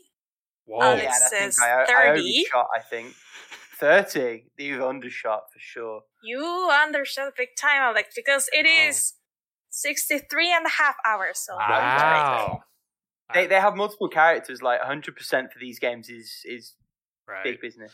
I honestly didn't know. Like, I'm like, I don't know how. I just assumed they weren't very long. Yeah, I'm not proud that I know that that's a thing, but you know. well, So it's currently 2 points apiece, right? Yeah, I'm at 5 now, and you're at 2. let's see. And now we are going for the bonus round. Let's see who got the rating right. So, This is a big why guess. are you laughing so much? I almost guessed something else for this. I was really close to putting a certain number as I my bet what guess. you almost guessed is what I actually guessed. It's I think what that's you guessed. I So- should have. Okay. Alex said 72%. Rick went full. Rick being cheeky as he is, he went 6.9%. nice. Nice. Nice. And you're gonna laugh because Rick was spot on. That's No! the rating. Spot 6.9%. on? No way. 6.9 That's out of 10. awesome. That's awesome. 60. That's amazing that game is That's at that perfect. right now. Awesome. Why Well, then did I that say percent? that means that I'm at 5, Rick's at 4, and Pal is at 2 now. So that's where we're at. Oh no. Yeah. It's okay, Pal. You still got a long time to get up there. Oh dear. I And want to around get up next there. week to claw the points back. You could clean sweep it and take the lead. Yeah, who knows, guys? It'll be my round next week, so we'll see what happens. All right, thank you all for tuning in for this week's episode. We'll see you next time.